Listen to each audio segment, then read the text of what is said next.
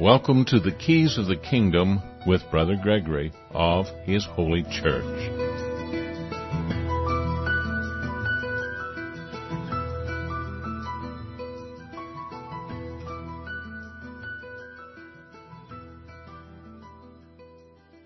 So welcome to Keys of the Kingdom. We're again going to talk about the kingdom of God and what it looks like to seek the righteousness of God. And we're on the topic of social justice.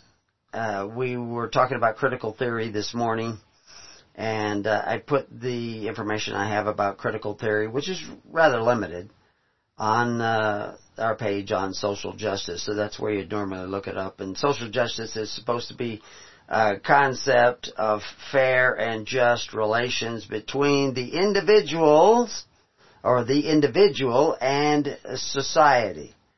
But over the centuries, ideas creep into the thinking of society that actually abandons what is fair and just for the individual under the guise of what we commonly call today social justice. The original use of the term social justice was about taking care of the needy of society and the abused of society and tending to the weightier matters of law, judgment, mercy, and faith. We're supposed to care about our neighbor as much as we care about ourselves, and so to seek social justice, if we just look at those words, social justice, justice in society, then we would have a particular approach to those weightier matters of law, judgment, mercy, and faith. That we would temper the law with mercy and justice. I was just listening to a case coming up in local issues, and it's all very complicated because not everybody's telling the truth. And so you listen to this person who changes their story, and you listen to this person who sticks to their story, and so who are you going to believe? The one that keeps changing their story or the one who sticks to their story? Well, Christ has stuck to His story. Christ has told us what is what. The problem is, most of the ministers who are supposedly studying Christ are not sticking to the story of Christ. They talk about being, we talked this morning a great deal, that they kept mentioning biblical Christianity.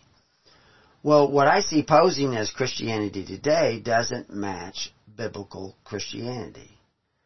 And, I talked about the idea of a PragerU video on this concept of, was Jesus a socialist? And of course Jesus was not a socialist. And he gave a number of reasons very clearly, quoting from the biblical text, that would show you and lead you to believe that Jesus was not a socialist.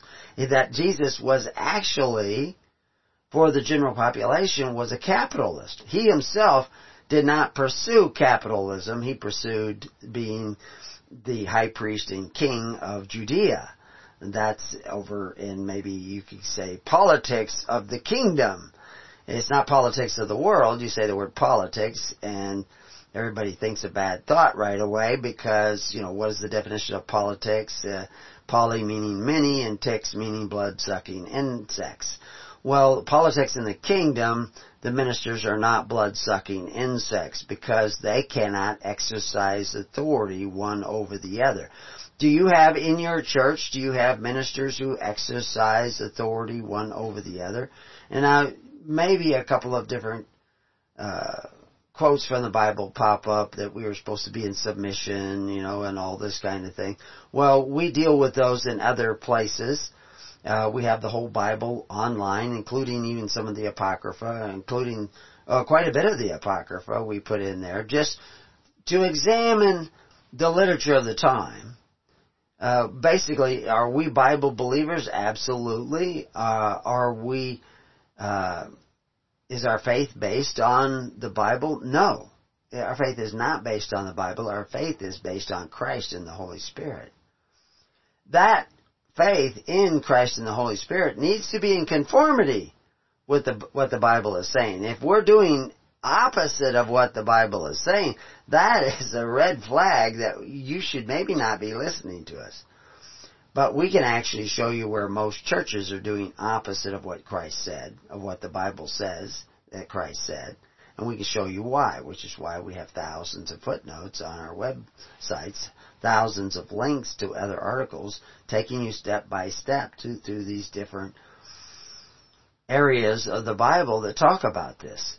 But going back to the PragerU video, was Jesus a socialist? Of course he was not. He opposed socialism. He condemned socialism.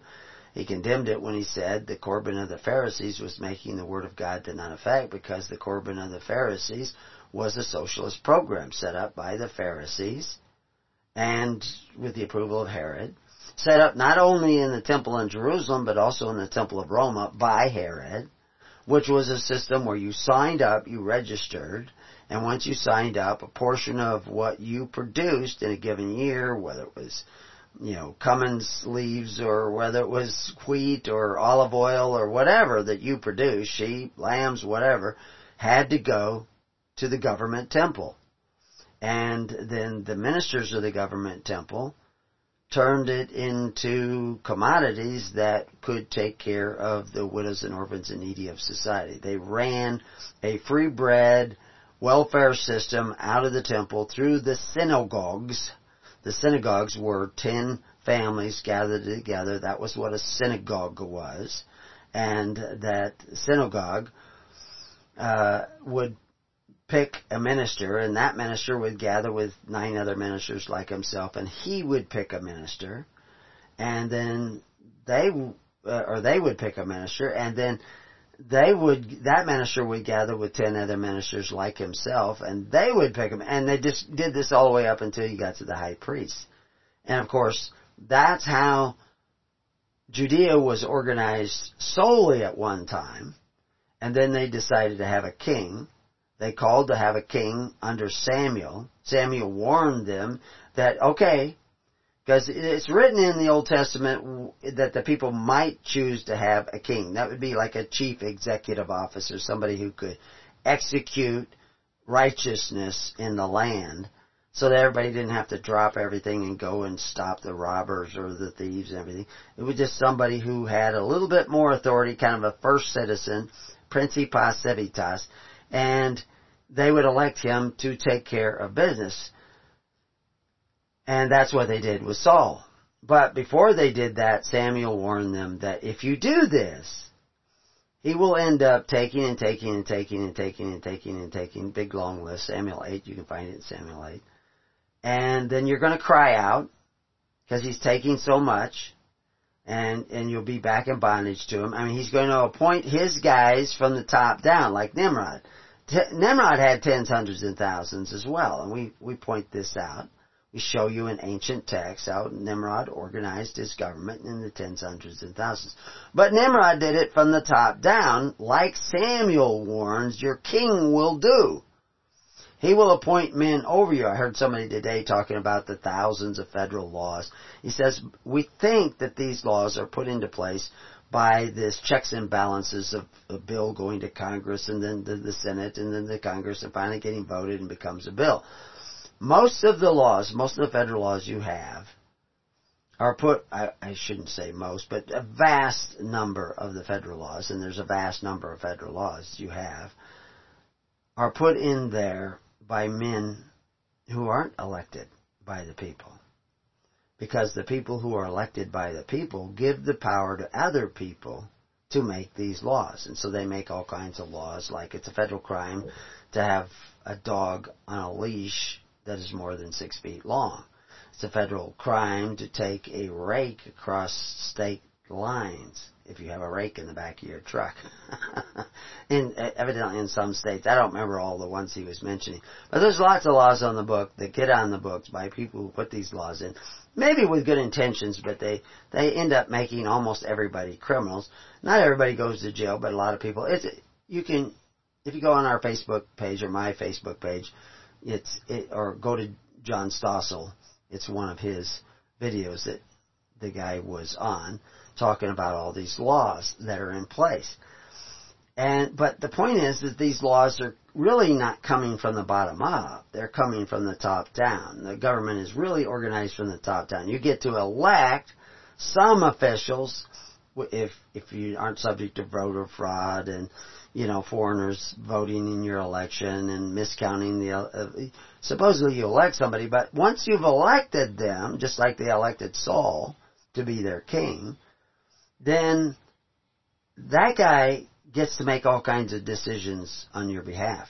He can put you into debt and all this stuff.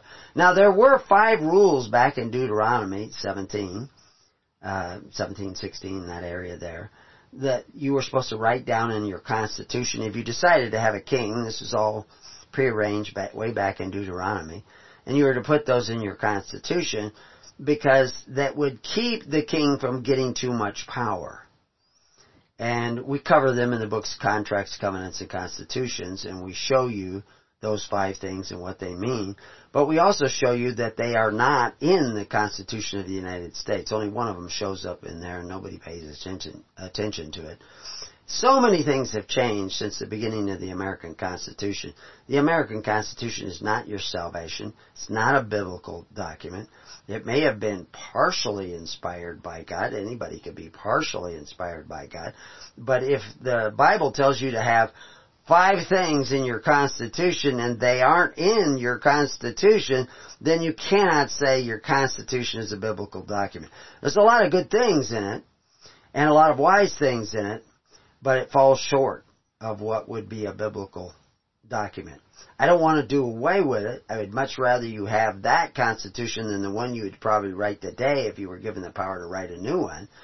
But just the same as there are many Christians out there who do a lot of stuff that Christ said to do. And they may be forgiving, they may be charitable, they may, be faithful to their spouse, they may take care of their children, they may even homeschool. They may have lots of wonderful characteristics that are Christ-like characteristics. But there is a whole gospel. There is a whole truth, and anything short of the whole truth is not the truth. Christ is the truth, but what is Christ? What is Jesus? What is the anointing of Jesus? What is the full character of Christ? If you have people walking around today suggesting that Christ is a socialist, they have got no clue who Christ is. They just don't know. So you have to have a way of finding out who Christ really is, and that's what we're constantly trying to do by looking into these matters, looking at all things anew. According to the UN report on social justice, the term is defined as, in their own words, social justice may be broadly understood as the fair and compassionate distribution of the fruits of economic growth. Social justice is not possible without strong and coherent redistribution policies conceived and implemented by public agencies. Now that's the UN's definition of social justice. But the UN is, the Kingdom of God is not a member of the United Nations. It's a people, but it's not a member of the United Nations because you have to submit yourself to the United Nations to do that, and we're told not to do that. UN is one of those governments that exercises authority one over the other. Now, in the Kingdom of God, to be fair, there is a redistribution policy. And there is a redistribution, an implementation of that redistribution by the authority in the government of God. So what's the authority in the government of God? Well, isn't it God? Didn't Christ say we were not to exercise authority over each other? But certainly God should be exercising authority over your heart. So how does the church redistribute the wealth of the kingdom of God?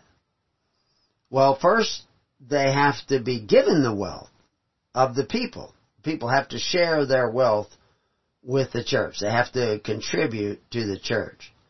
And the church then takes that wealth and redistributes it. And so how do we do that? Well, if the church was commanded, and it was in Mark and We see it in a couple of the Gospels, and we certainly see it in the traditions of the early church. The church was organized also in the tens, hundreds, and thousands. That's why we had deacons. Deacons is the leader of 10.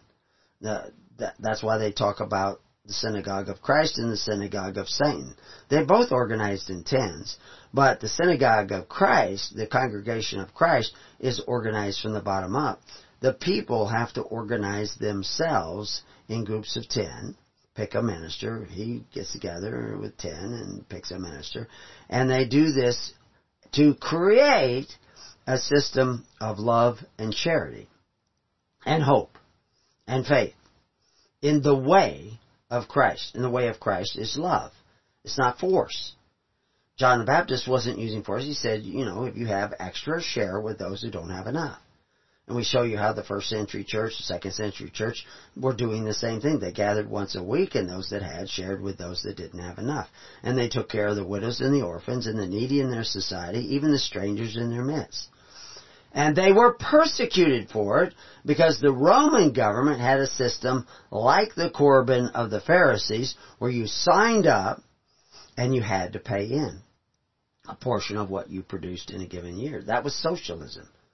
Rome went from a republic to a socialist indirect democracy and to an imperial power. I'm getting over the coronavirus here. So not the coronavirus, but a coronavirus. So anyway, I also have a cracked rib that I broke the other day in an accident feeding sheep. But, anyway, when I cough, that is extremely painful. But I'm here to tell you how the kingdom of God works, and that's how it works. And we talk about this all the time, and it's amazing the number of churches that continue to go to men who call themselves benefactors, who are parts of the princes and rulers of other governments, to get their benefits. To get their Social Security, get their free education, get their Medicare and their Medicaid. And they're absolutely terrified of sitting down in the tens, hundreds, and thousands and taking care of it by faith, hope, and charity. They want to keep doing it through a system of force and fear and fealty. But they should be doing it through faith, hope, and charity, if they're really following Christ. Most Christians are not really following Christ. They give him lip service. They sometimes do some of the things. They may have turned their lives around from the decadent life that they lived before, but they're still in a system that is based on covetous practices of desiring benefits, which the Bible calls the wages of unrighteousness, desiring those benefits through force.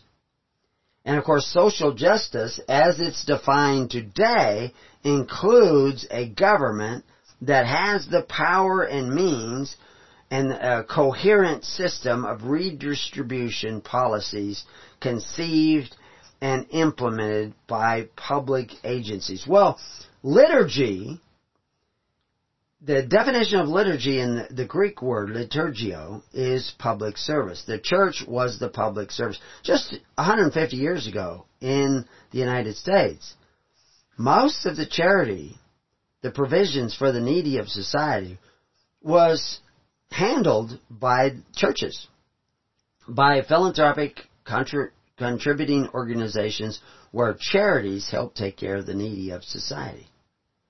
That's the way most everything was done. Now all of it, the vast majority of it, in almost every congregation is done by the government.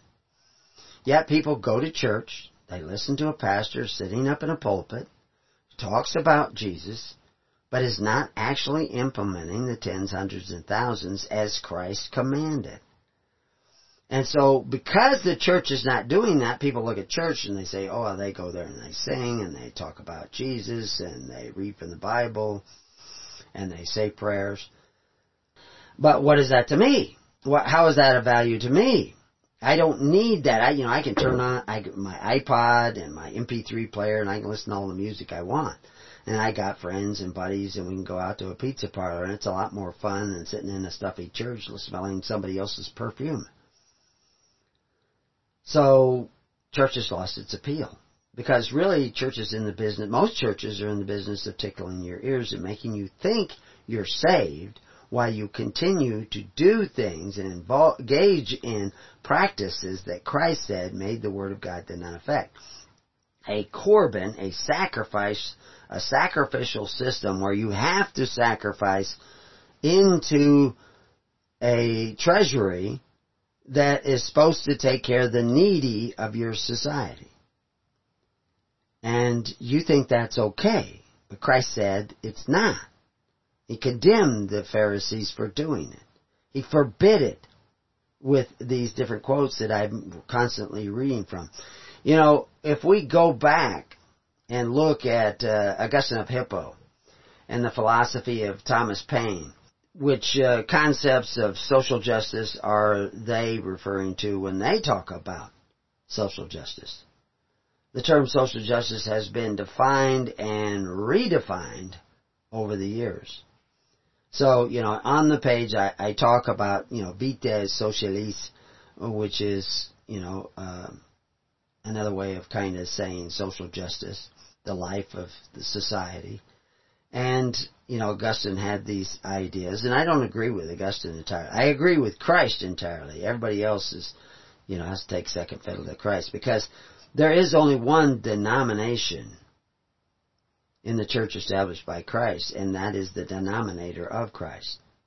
So in 1840, a priest named Luigi Taparelli, using the term social justice, advocated that levels of society having both rights and duties should be reorganized and supported by individuals as members of sub-societies.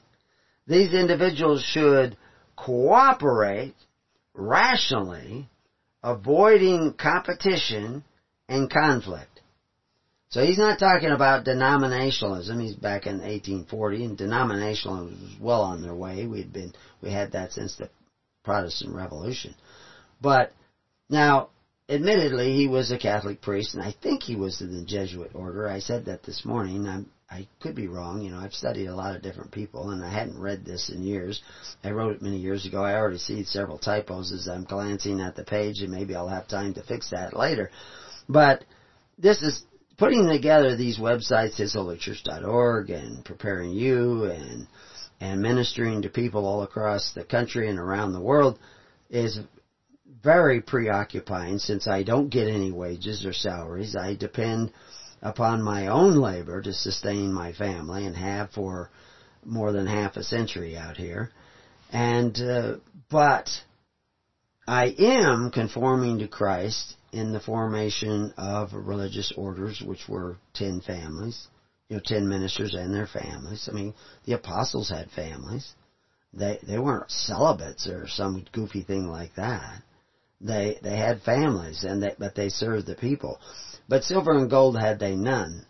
Now, Christ was rich. We talked about that this morning. We showed that the Bible says he was rich, but he made himself poor, and there was a reason for that. We explained that in other places. But the reality was he was forming this government of Christ, this liturgia, that was going to be the public servants of his kingdom. And they were forbidden to exercise authority one over the other. They were certainly forbidden from forcing the contributions of the people. But the people went in one day, thousands of people got baptized. When you got baptized, you were kicked out of the system of synagogues that the Pharisees were using. You were no longer going to get access to the free bread of the temple. We see that with the blind man who Christ had healed, but then wasn't there when the guy got his eyesight back, because he went to wash out his eyes, and Christ wasn't with him when he washed out his eyes. But he was professing, he knew it was Christ who had healed him, and he was professing Christ, and they said, if you do this, we're going to cast you out, because you're not supposed to do this. And he says, all I can do is say what I know, that I couldn't see, and now I see men as trees. He could see that. So they turn to his parents, and they say to his parents, so what do you say? And they say, well, he's old enough to speak for himself.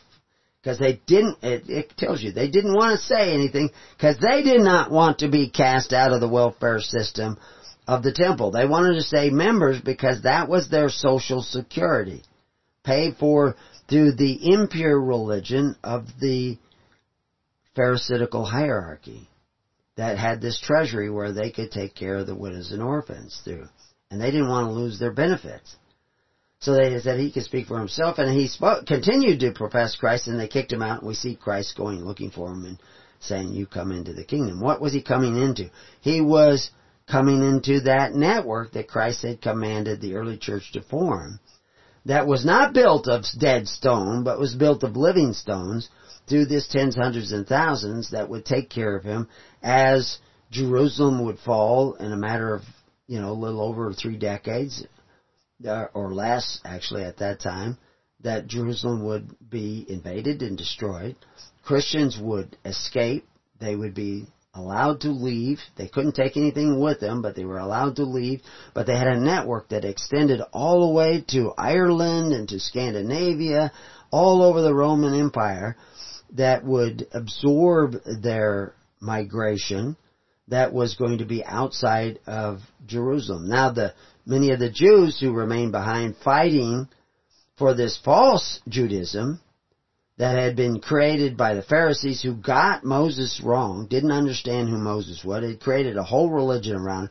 Now, you have to admit that the Pharisees were not the only Jews at the time. There were the Sadducees, the Pharisees, the Zealots, there was the Essenes, and then there were factions amongst these loose labels of people.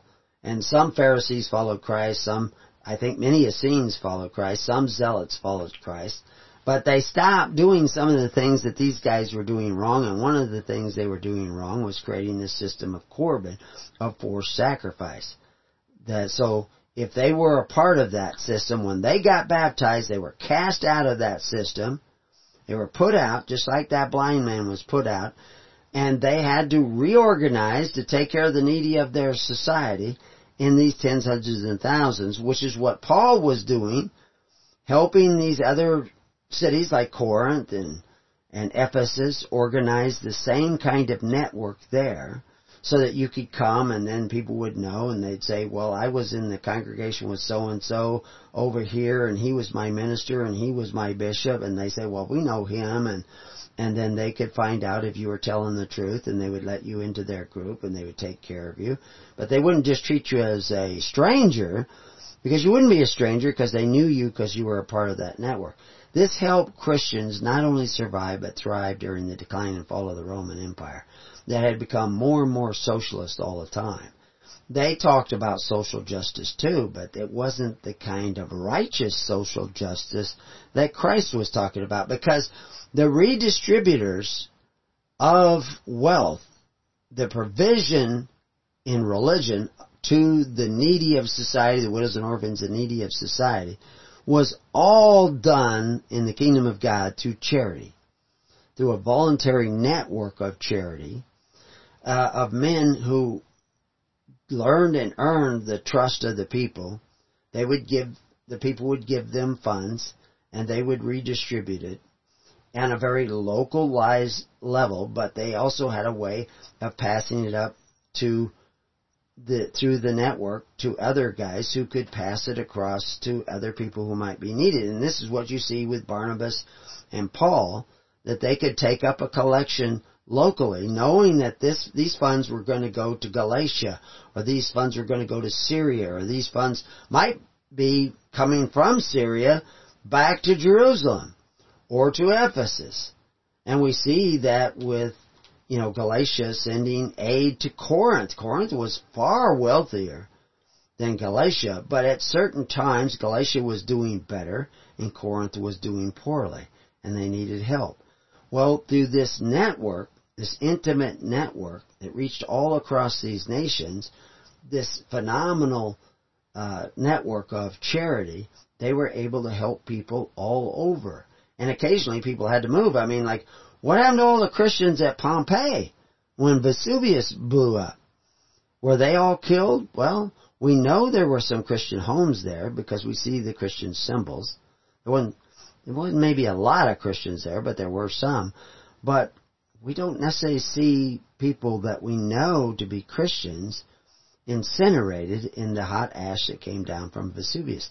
Did the Christians get a heads up to leave early? We know in the New Testament they talk about warnings that came to them that there would be famines and dearths in the land, and they prepared for it. The same thing went on in Egypt. When Moses was there, he predicted that there was going to be this plague and this plague and this plague.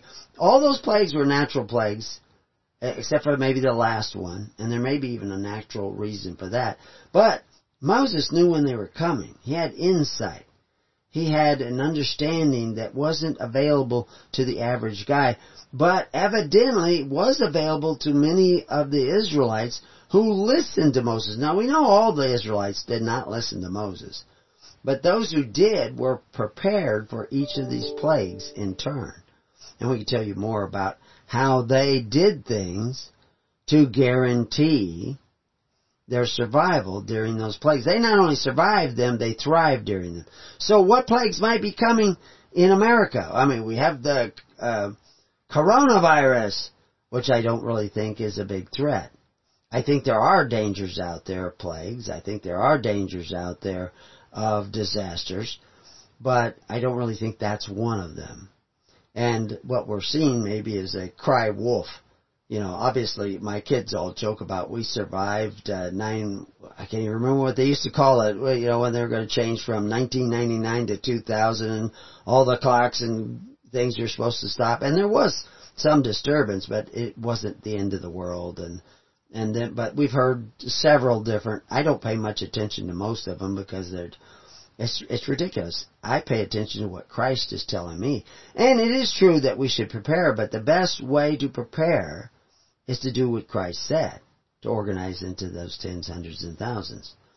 So, I want to put in one more quote here, and then we'll go take a break, because we're actually, maybe I'll save this quote till after we come back from the break, because I see that we need to, we're actually 3 minutes over our normal break time. But anyway, we'll take this break, and then we'll be right back. Well, welcome back. So, here's the quote. It's actually from Friedrich A. von Hayek. And he wrote this in his Mirage of Social Justice. One of the things he used to say was that he hoped that he would expose the term social justice as the iniquitous term that it had become at that time. So much so that no one would dare ever mention it again. And he was a genius when it comes to economics. And also society, because society is what runs economics. But he says, while an equality of rights under a limited government is possible and an essential condition of individual freedom, a claim for equality of material position can be met only by a government with totalitarian powers. And that, of course, is that once you start down the road to obtain social justice through force, which is what most leftists are trying to do, which is why you see those perfect savages that Polybius predicted out there beating old men over the head with bicycle locks. Those people out there are going to usher in totalitarian powers if they're given the opportunity. And you would think, oh, those are all a bunch of guys dressed in black with masks, and they're not really very much, and why are we worried about them? Well, they're just the tip of an iceberg. I mean, Bernie Sanders is a devout communist and socialist, and he is not very far away from the presidency of the United States. We'll see where he goes. But the rest of the Democratic Party has moved far more to the left than to liberalism. And if you actually look at the Conservative Party, supposedly the Republican Party, they believe in lots and lots of socialist-type programs that countries like Sweden has already done away with. Their Social Security is privatized already.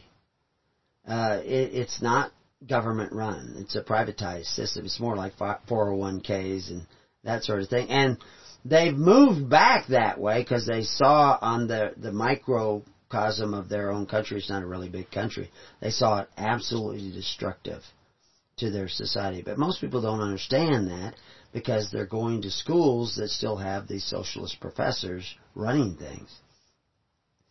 You know, Socrates, through Plato's dialogues, developed the idea of a social contract whereby people are expected to follow the rules of a given society and accept its burdens because they have accepted its benefits. That's very important. Now, a lot of people will deny a social contract exists, so I have live links on the page. If you go there, it will take you to live links. There is a social contract, and people say, well, I don't remember signing it. Most of the guys who say that, I can show you where they signed it. And they'll say, well, I didn't know what it meant at the time. Were you an adult? Yeah. Well, then you knew what it meant. If you didn't know what it meant, you're an idiot, and if you're an idiot, then you don't have a right to be free. You need to be taken care of by the state or somebody who's willing to take you in. Now, the church could take you in, but they would have to see the Spirit of Christ in you. And the Spirit of Christ is not the spirit of rebellion. So, you know, I probably should go over this page. I haven't been at it for a long time, and put in more links because we've added so many more pages, so many more links. But what I was adding this morning, which is actually way down, it's farther down. I thought I have several audios there that you can play. Actually, one of them doesn't seem to be working. I'll have to go find out why that's happening. It takes a constant maintenance working on these things. Things shift around and change. But if you went on this page, there's at least 100 links to other articles. What's public religion? That's welfare, that's food stamps, that's Social Security. That's all public religion. Those are the people who hand out that money and hand out that food. Those are the priests of your religion. Now, if we redefine religion as they've done in the last 100 years as what you think about God, you can pretend that your religion is Baptist or Methodist or Catholic. But if your welfare is coming from the government that exercises authority, that's actual religion. Because pure religion is how you take care of the widows and orphans and needy of your society.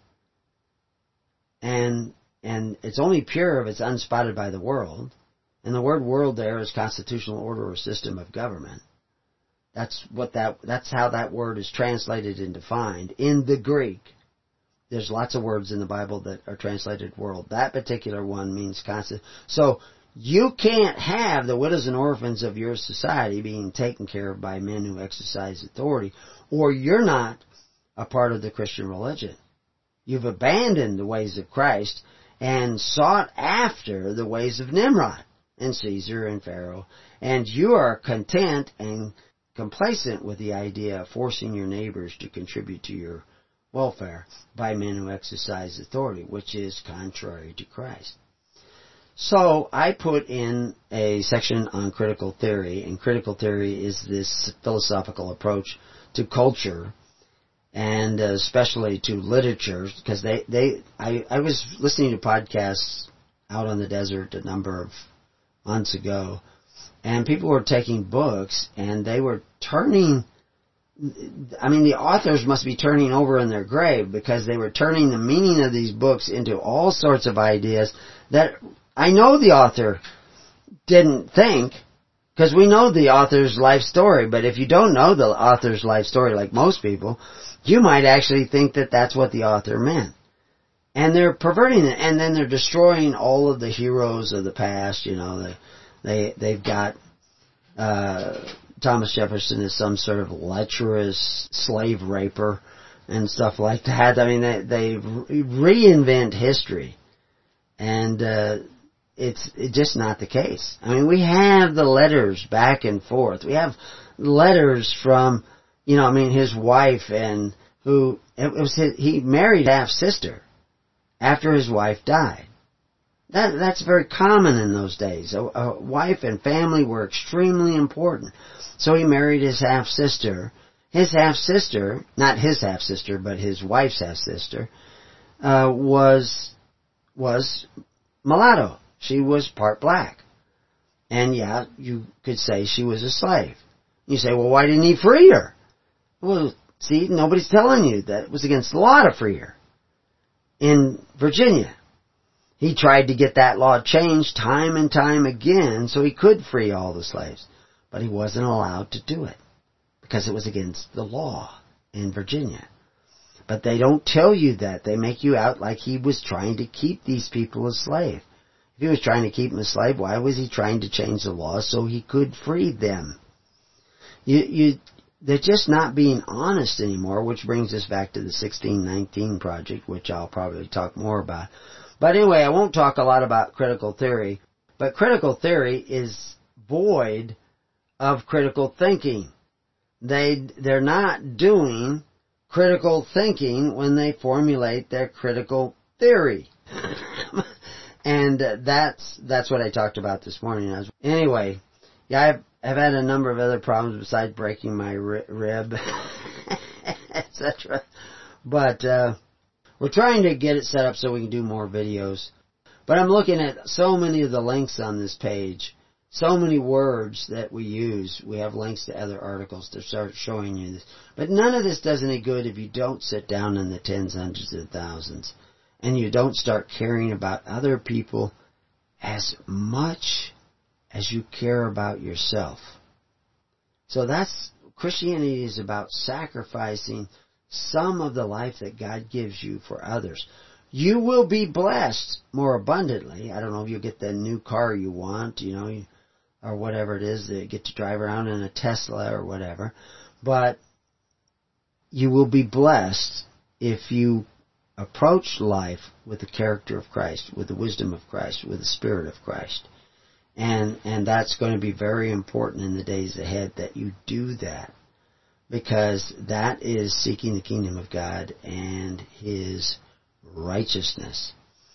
So, anyway, I have a whole section on there on some questions that, like what was the bondage of Egypt and why were we to never go back there again? Well, the bondage of Egypt is where you had to pay 20% of everything you produced in a given year to the government. That was the bondage of Egypt. When you left the bondage of Egypt, under Moses' new plan, Moses' new deal, you no longer had to give 20% of what you produced in a given year to the government. You were supposed to give 10% to the Levites. And of course you gave it to the Levite that, they organized in the tens, hundreds, and thousands. They did that even before Jethro came. Jethro was just talking about the courts, that these tens, hundreds, and thousands became a part of a judiciary system where you would try people locally if they were injuring somebody or there was, he had caused damage to your neighbor and he couldn't get you to settle. You could take it before the elders of your community.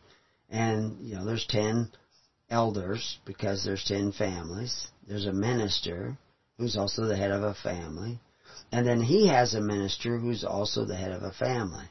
So you have representatives of over 100 families, almost 1,000 families there in those 12 men. And they try the matter.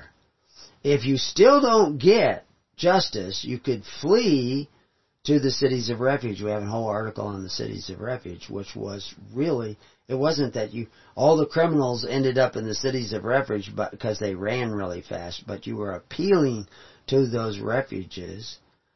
And nobody could kill you while your case was appealed to those refuges. And they would see whether or not you got fair judgment locally. And that may take quite a while to do. But that's what they were. And when we go through that in the article and we show you the translations, the actual words, you can think that all criminals, if you were a fast enough runner and you made it to one of those towns, they couldn't do anything to you. That's not what it was. They're talking about appeals court system, same as the altars. But I asked some of these other questions. Have people given consent to a social compact that might enslave them like in the days of Egypt? Well, actually, there's a live link to an article called Employ versus Enslaved. And you can get there by clicking on the word enslave. And it will show you that you have. And we have an article on social compact, and we have an article on consent to show you how you consent. If you take the benefit, like we mentioned before, in quoting these other sources, that if you're taking the benefit, if you're reaping the benefit, you will have to pay the duty. So, also we quote Proverbs, why should the slothful be under tribute? Because that's what it says in Proverbs. The slothful shall be under tribute. Slothful in what? Well, obviously, if you're a lazy bum, you may end up under tribute. But slothful in the ways of Christ, the ways of Moses. Moses said, love thy neighbor as thyself. And then we ask the question, why did Corban of the Pharisees make the Word of God to none effect? That's pretty powerful, to make the Word of God to none effect. Well, there's a live link there to Corban, which explains how Corban worked, how you signed up for it, how it operated at the time. Rome had a system of Corban. They spelled it a little bit different. Corban just means sacrifice. But it's a system of sacrifice that was making the Word of God to none effect, because it was not based on charity. In the Old Testament, it said these were all, your tithing was a free will offering. You got to choose who you were going to give it to, when you were going to give it to them. And, they said, you're not supposed to be just, if you have 10 sheep, you're going to give them. You don't give them the worst sheep in the flock. You don't have to give them the best sheep in the flock either. You let the chute decide. You just run him down a chute, and he gets the 10th one. And you do it the same with oils and whatever you produce. You share with him. But he has a job too, because he's the priest of their religion, and their religion, again, is how you take care of the needy of society. It's only pure religion if you do it only through faith, hope, and charity, and not through force, fear, and violence. So Moses was showing the people how to do. This is what bound them together. This is what bound Abraham and all his altars together, so that he was able to muster an army overnight, because they were all. This is why Thomas Jefferson said there should be public schools. Who was supposed to build that? Was the government supposed to build those public schools? Or were we going to tax everybody in the village and they had to pay money to build those schools? No, the militia built the schools. The militia is the voluntary army. People got together and they built the schools. He's just saying we should have a school, which is really just a one-room schoolhouse, within walking distance of everybody in every ward of every county. And he called those wards republics, and he called those counties republics. So if you know the meaning of a republic, nobody's going to tax you to build those schools.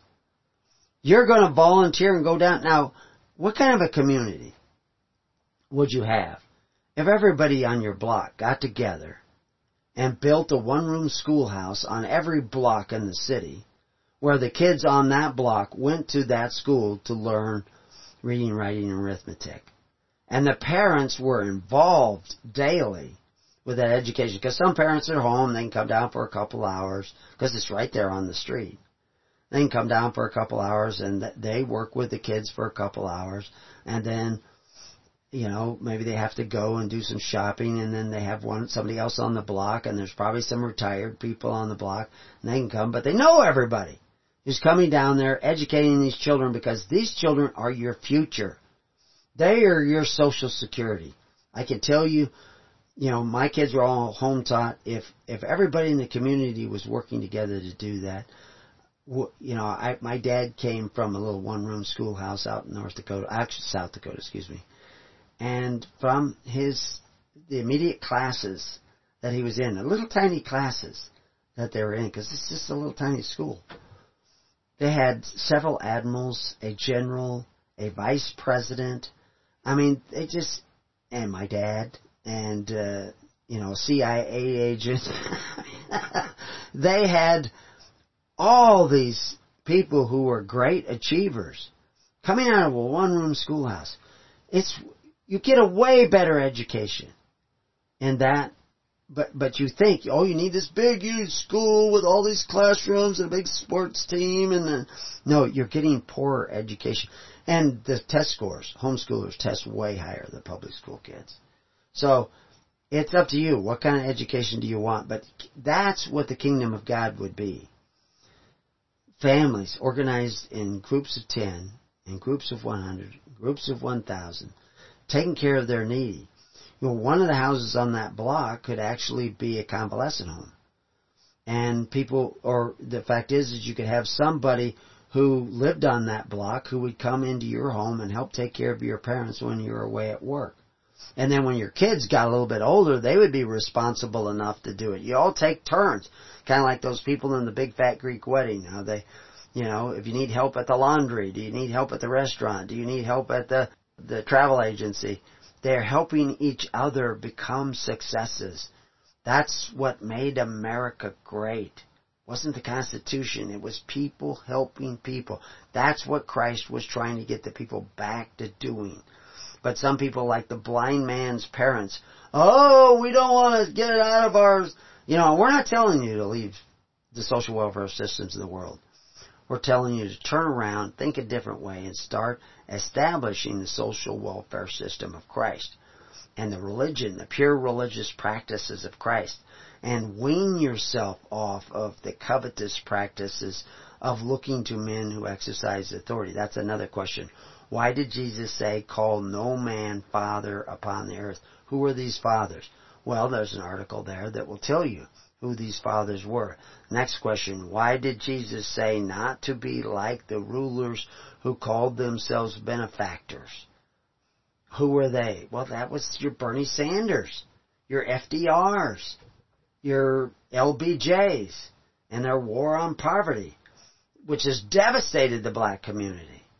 And is working its way down very heavily through the white community and even into the Asian community, causing the families to break down, not making them stronger, certainly not making communities stronger. I remember the earthquake in L.A. when I was there, must have been 50 years ago now, that I was there, maybe more than 50 years ago. And very few people helped each other out. It was terrible. But I think it was better back then than it is today. Now you have people like in San Francisco and L.A., because you can't get prosecuted for a small crime, they just walk into stores and take what they want. It's only going to get worse and worse and worse and worse because you're going the wrong way. You have to change your thinking. Why did the Koreans save their stores during that riot and burning that was going on in one of the, I think it was in L.A. riots that they had? Is because they still had this semblance of gathering together. They still had this common thread that brought them together, so they were watching each other's back. This is what the kingdom is. It's the buddy system times 10. But it is what Christ told us to do. If you think you want to be a Christian, a real Christian, not the watered down apostate Christian that we see in most places. And I know in every church you'll have some people who really want to be a real Christian and are willing to repent and go the other way. Why did Peter say that covetous practices would make you merchandise and curse your children? Well, that's 3 articles in that one sentence, one question.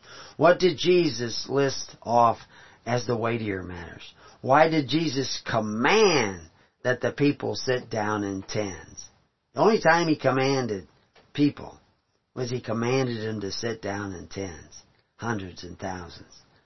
What is religion and what is pure religion? 2 articles in that question. Why did the church have a daily ministration? Where's your daily ministration? Is it men who exercise authority? Is it the fathers of the earth? Or is it the church established by Christ that is helping set up that daily ministration through the love and charity of the people? That's why the Bible, and I said it this morning, was the government of the people, for the people, and by the people. But modern Christians don't know that, which is the next article in the next line. But the early church did know that because they were actually following the ways of Christ. Now I know this is so much different than what everybody else is used to. I'm throwing a lot out here, and I go down into golden calves and what are the altars of earth and the altars of stone. What is the Sabbath? I heard somebody, Greek Orthodox guy, talking about the days of the week and referring to them by their Greek names, which is the first day, second day, third day. Well, the 6th day of the week is Friday, and that is called the preparation day. Well, that's in the Greek, and they knew that. And so I assume that he thinks he's keeping Sabbath because they're worshiping on, I guess, Saturday. I didn't listen to the whole audio, but I heard a little bit of it. But the Sabbath is not about a day. It's about a way. It's the way of Christ. And if you're doing all these things that I mentioned above, you're not keeping the Sabbath. You're actually a surety for debt. If you're a surety for debt, that's for sure you haven't kept the Sabbath. So anyway, that's the basis of it. You can go to preparingyou.com and you can look up social justice and see the article. Hopefully I'll get those little typos fixed so they won't be in there anymore. But the big thing is when you're at Preparing You, join the network. Find out the closest people in your community. You don't have to meet with them. You can meet them on the phone. But start gathering, start spreading this message. Start letting other people know that you need to be seeking the kingdom of God and His righteousness. And until then, peace on your house, and may God be with you. God bless.